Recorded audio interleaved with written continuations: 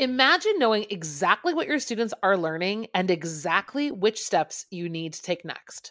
Join us in Down with the Reading Quiz to craft meaningful and productive formative assessments that move away from gotcha moments of basic recall and toward assessing what your students actually can do.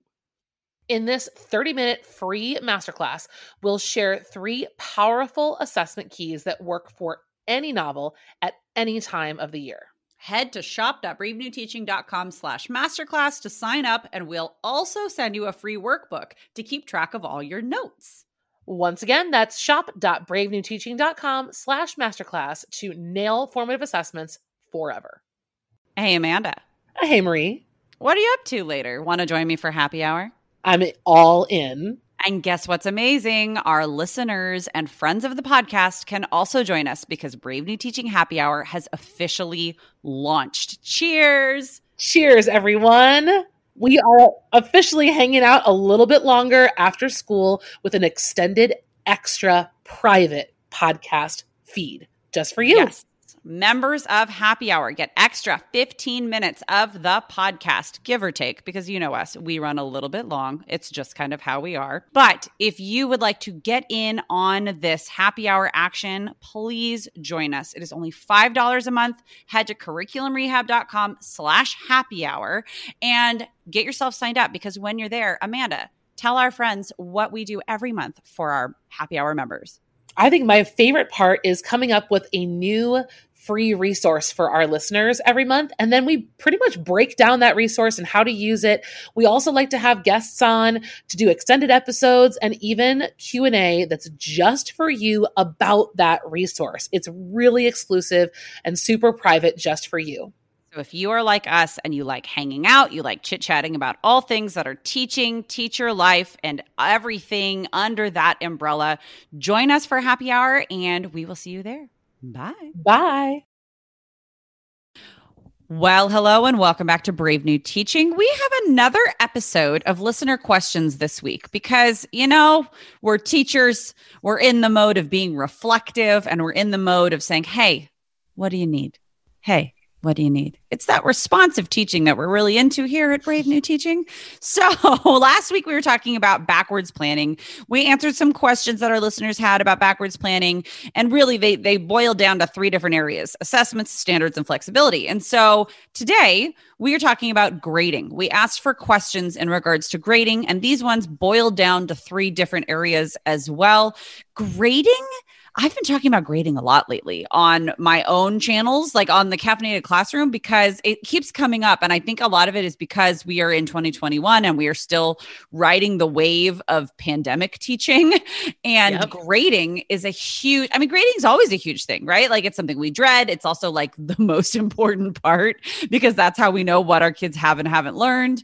But like, it's also really stinking hard and super mystical all at the same time. So I'm excited to kind of debunk a few things today. What about you, my friend? Oh, yeah.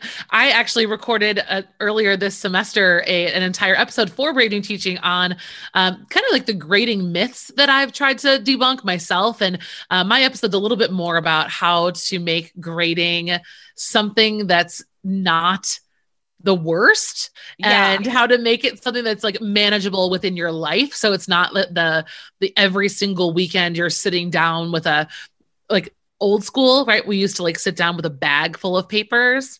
Now it's just like they're all hiding in your computer. So like you can't actually see a stack getting higher or lower.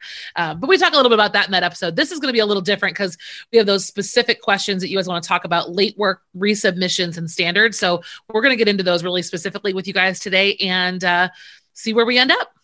Yeah, I would say the most common question we got was about late work. So I'm excited to dig into it. Let's start there. Yeah, let's start there.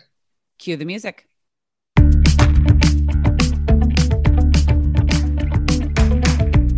You're listening to Brave New Teaching, a podcast for educators challenging the status quo. I'm Amanda, and I'm a high school English teacher in Illinois. And I'm Marie, and I'm also a high school English teacher in Southern California. We're so glad you're here. Enjoy the show.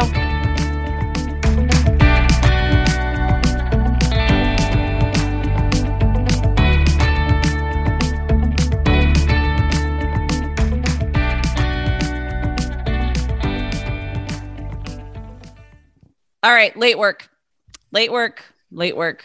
Late work. I've always felt like kind of an outlier because I accept and always have accepted late work. And I don't have the time in me and I don't have the energy in my body or soul to like count points off for late work. There's a lot of philosophy behind it, but like that's my biggest. People are like, what do you do about late work? And I'm like, I accept it and then I grade it. There's more to it, but like that's the simple answer. Okay, so let's back up a second because I think before you even decide what your policy is, like what you need to make sure happens is that whatever you believe about late work, it has to be clearly communicated to students and taught to them. You need to teach your policy over and over again. Now, if yours is give it to me whenever, there's not much Marie has to do. But if you have a late work policy, if you want it to work, if you want it to be something that kids understand and don't ask you 45 million questions about all school year long, you've got to work at reinforcing, presenting, telling it to parents, putting it on your website, putting it everywhere. Like, and you need to stick to it. So whatever that is, you got to be consistent and clear, like so many other things in our world. Everything. But I can tell you, I have experimented with so many different policies, and the only ones that worked were the ones that I stuck with and I was clear about. Well, okay. And so I will say, and I knew I was being too like simplistic. But you just want to like go home or like, are you done podcasting today? No, I'm not. No, I'm not. It's, you know what it is? It's, we just had a grading period end. Yeah. Like 2 days ago, I was doing progress notice grades and I had students asking me, what about the late work? What about the late work? And I said, if I have to tell you I'm going to accept it again, I'm not going to accept it anymore. Like it was one of those moments. So like, it's not like my grade work policy just like magically makes the questions stop because they just, I mean, they're kids and they don't listen. And then they tell their parents one thing and then their parents believe them because, you know, that's your kid telling you that. So of course you're going to believe them. But like the kid was working on faulty information in the first place because they didn't listen. So like, yep. Okay. My late work policy goes like this. I do not accept certain assignments late because there's no point. Like a bell ringer, I go, no, you missed it. You're out. Stop missing bell ringers and you'll be fine. It's not going to make or break you unless you miss every single one, right? And even still, if you miss every single one, there's a different problem that we need to address. So that's like my philosophy there. Late work. You're going to turn something into me late? Fine. I will absolutely accept it. And I will tell you that I will accept it. I will grade it. I will include it in the next upcoming grading period, but I cannot tell you when I will grade it. There's not like I'll grade late work once a week. No, I'm grading work once a week. If you could not get that done on time for whatever the reason, I do not know when I will get to it other than I will get to it. So I have a few kids that get like, they get real uptight about, well, I turned that in 3 weeks ago. Yes. And it was due 4 days before that. It's like, I just have to be really kind of harsh and say, right. Mm-hmm. My policy is my policy. It will get done. I cannot tell you when. And that's, I mean, kind of a little bit of a life lesson for them because I used to try and say like, oh, and I'll get late work done within 2 weeks. No, I can't do that. I have 2 kids. I have no idea when I'm going to grade that crap. Like I have no idea. And I get it done. Like, there we go. That's it. I would like to officially nominate Marie Morris for president. I don't know, with the mood I'm in as we're recording. You just said, am I ready to go home? Listen, okay. So Marie and I did not talk about this before this episode, you guys. So we've briefly like chatted about it in our life, but like I didn't really actually know what Marie was going to say about her late work policy. And what's kind of freaky is that mine's almost identical. So mine's definitely, oh, don't you dare turn in 6 assignments from 3 units ago and expect a grade tomorrow. No. So I have a couple of so in my district, we have some school-wide late work policies that I have to work within that I don't totally disagree with. So my policy is just a little bit, has a couple more pieces to the puzzle than Marie's, but it's generally like the philosophy is the same. So I'm able to, in my grade book, categorize and weight things. And so what I try to do is use 2 categories, classwork and assessments. And I only give 2 kinds of work in my class, classwork, which is practice that we do in the moment, right? It's bell work. Maybe it's a response to, or it's a discussion or something, whatever that might be. I call it classwork. Classwork, non-refundable. Don't you dare try to give that to me 3 weeks later. It was meant to be done in the moment. It's also only worth 20% of their grade. Right. So there's no point. That's like with my bell ringers. They're the warm up for what we're doing that day. It's so silly to be doing a Fahrenheit 451 analytical quote warm up when we're into a choice novel unit. Like done, boo. We're done. Yes. Move on. I make that super clear so in my grade book, I can actually label classwork, and in the grade book, it says not eligible for late work, not eligible, period. That 0 stays a 0 forever and ever, but it shouldn't in the end of the world. Like you're saying, Marie, it shouldn't be what kills you unless it's consistent, which again is its own problem. So then when it comes to assessments, which is everything else, I'm not giving kids anything other than assessments and classwork. There isn't anything in between. And I think the more... What's that? I said, right. Like, I thought you said what? No. I was like nodding along, like fangirling you, like, right. That's it. That's it. and there's no need to break things into anything more narrow. So then 80% of my grade book is assessments. And so I kind of scaffold assessments within that by their point value, right? How intense they are. But I absolutely will accept them late. There's 2 caveats. The 2 caveats are, one, if it comes in late, my students do lose the ability to revise. So yeah. Incentive for turning work in on time, not incentive, like the expectation is that all work comes in on time, and all work that comes in on time can also be revised. So that kind of comes into, our next question, which is about resubmission. So your work comes to me on time in assessment. You turn in a Sesame Street quiz, you turn in an essay. I don't care how big or small it is. If you are not satisfied with your grade and you want to do the work to revise it, you're welcome to. You turn it in late, you've lost that opportunity, because like you said, Marie, like it's impossible for me as an educator to both teach you and manage that paper load when things are coming in willy-nilly and you can't respect a deadline. Obviously, if there's an individual issue, I tell the kids, like, communicate with me early and often. I'd rather give you an extension than deal with the mess of late work, right? Like, deal with which one do you want me to grade, right? Like, okay, you've turned in multiple to me now, sweetie. I don't know what you're doing anymore. Right. Because we do. I mean, and no matter how big or small your classes are, that is a lot. It's just a lot. And I think it helps our students to realize that they're not alone in the world, that like their actions domino onto others. They do. This is realistic consequences of actions. Well, and I hear people make arguments and they say things like, in the real world, there's no such thing as deadlines. People are always giving each other grace. And I'm like, but it's not true. It's not true. It's also, I think, it's a character thing, right? It's about like respecting the other person and their time. And I tell them, I said, the reason I create deadlines for you is not because I want to teach you about the real world, but because in the real world, I actually plan the days when I'm going to be grading your assessments. And I sit down to efficiently do that in one sitting or 1 or 2 sittings. And so if you're going to go around that for whatever reason, then you've got to understand that I can no longer make accommodations for you. And when you do it over and over and over again, it's also a personality trait that a lot of employers don't really like. I mean, you're going to present something and you're not ready for it. Like, I mean, that's not great for you either. My spiel goes like this. We live and operate with resources. And one of those resources is time and another is energy. Yeah. My resources of time and energy, a lot like Amanda was just saying, this is what I tell my students, and they hear it from me over and over. And the poor kids who have had me multiple years in a row are like, resources. But like, I only have so much time, and my students, they only have so much time and they only have so much energy, right? But like the way that school works is that our time and energy is generally aligned to a certain amount of to a certain extent, where we are in class at the same time. We are working at the same time.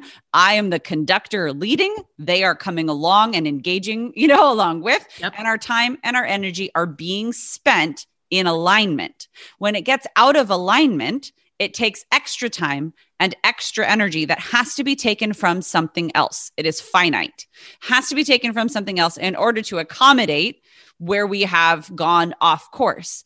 And that is fine, except that there has to be a lot of flexibility within there. I don't know when I'm going to get your late work done. I don't know how I'm going to be able to do that resubmit if you couldn't turn it in on time, because I did everybody's feedback the first time around and now your feedback is 3 weeks off, right? And it's not a punishment thing. I hope that this is coming across to everybody. Yes. We're not talking about punishing kids. We are talking about being also very real, that like we are humans and we only have finite time and resources. Like, so it's okay for our students to know that we're people and to know that like we have deadlines to say, because I completely disagree with the whole thing about the real world doesn't have deadlines.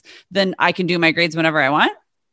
Well, right. Right. So there's that double standard. Yeah.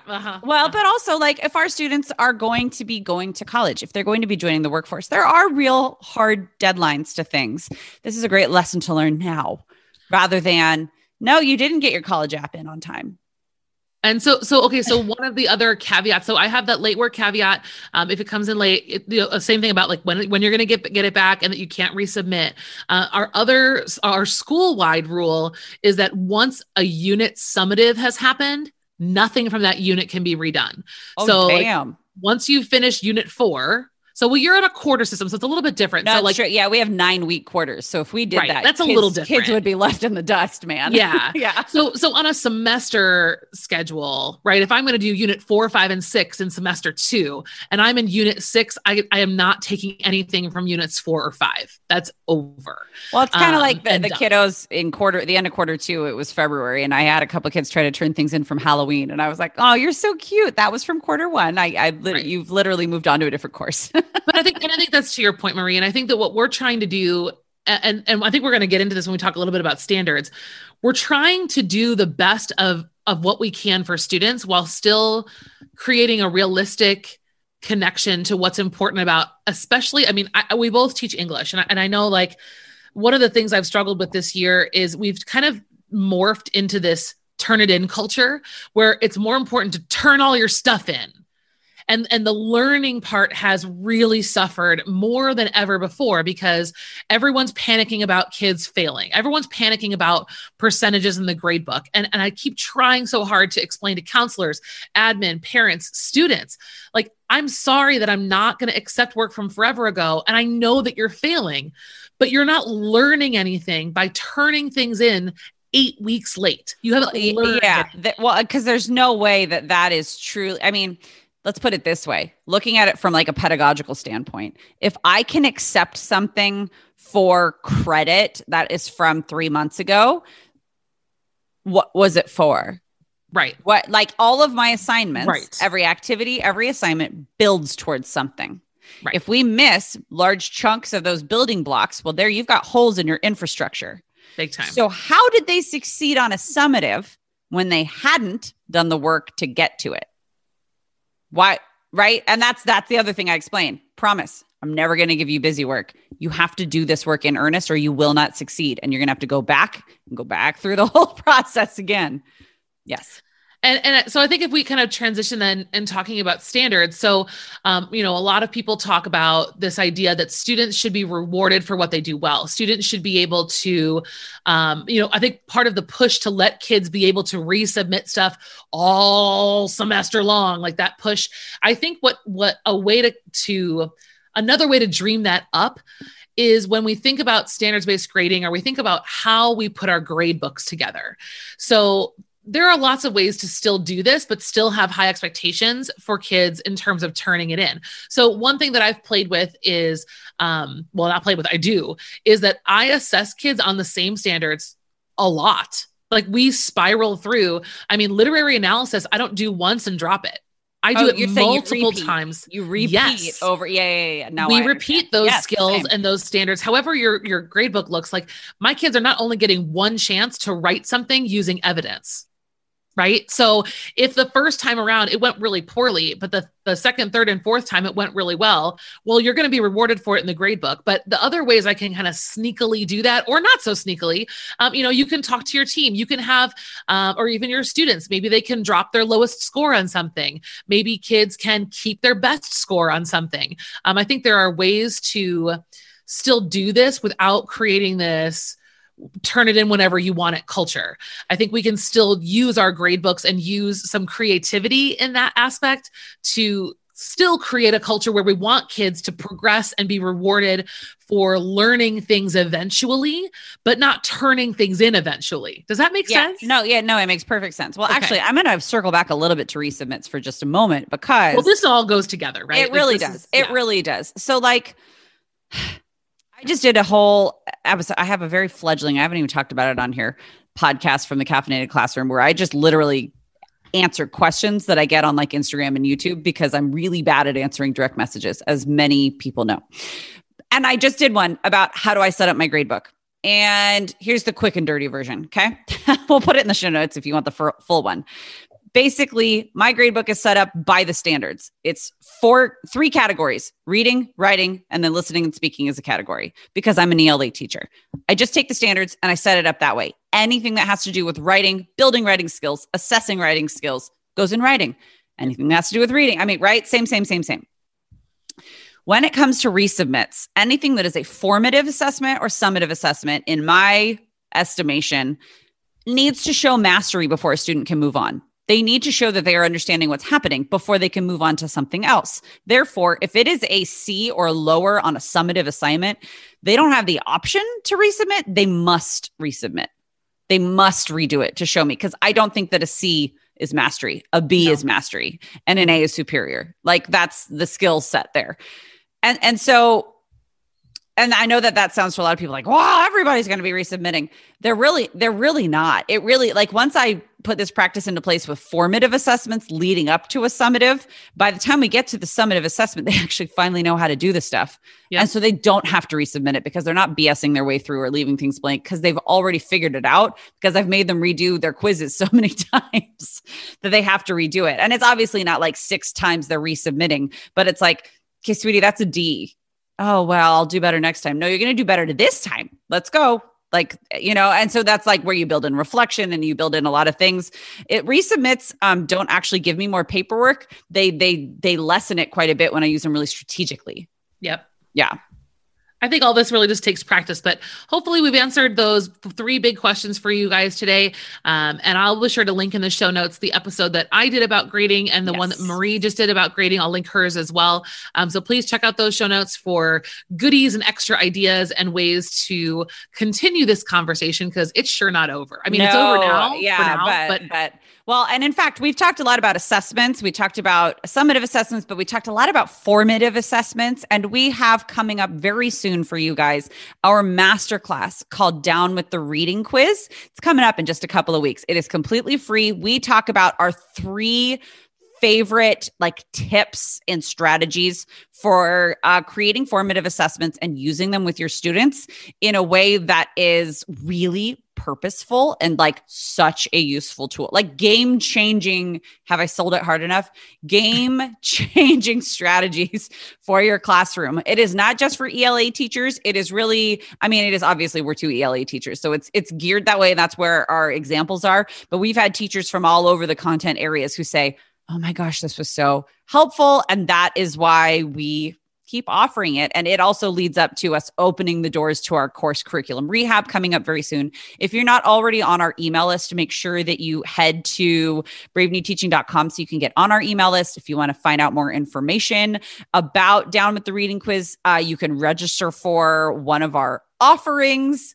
There's information about curriculum rehab there. And our show notes are also at bravenewteaching.com to make sure that you didn't miss any of the circular conversation that we just had, which was completely my fault.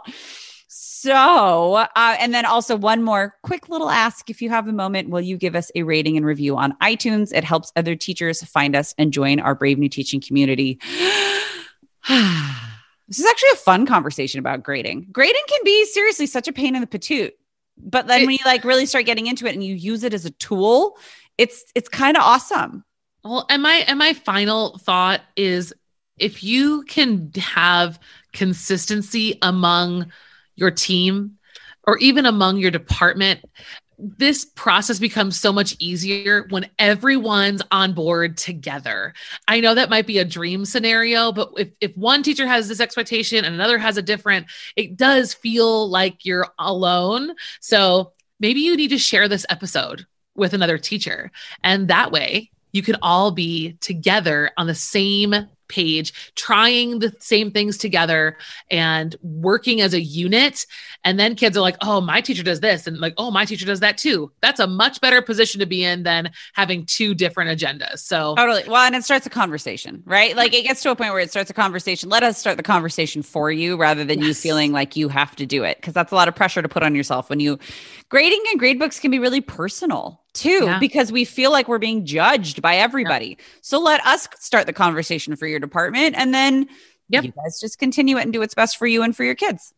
We're here to help you be brave. That's exactly what this podcast is all about. So let us start the convo and let us know how it goes. Absolutely. You guys, thank you so much for tuning in today, and we will see you next time.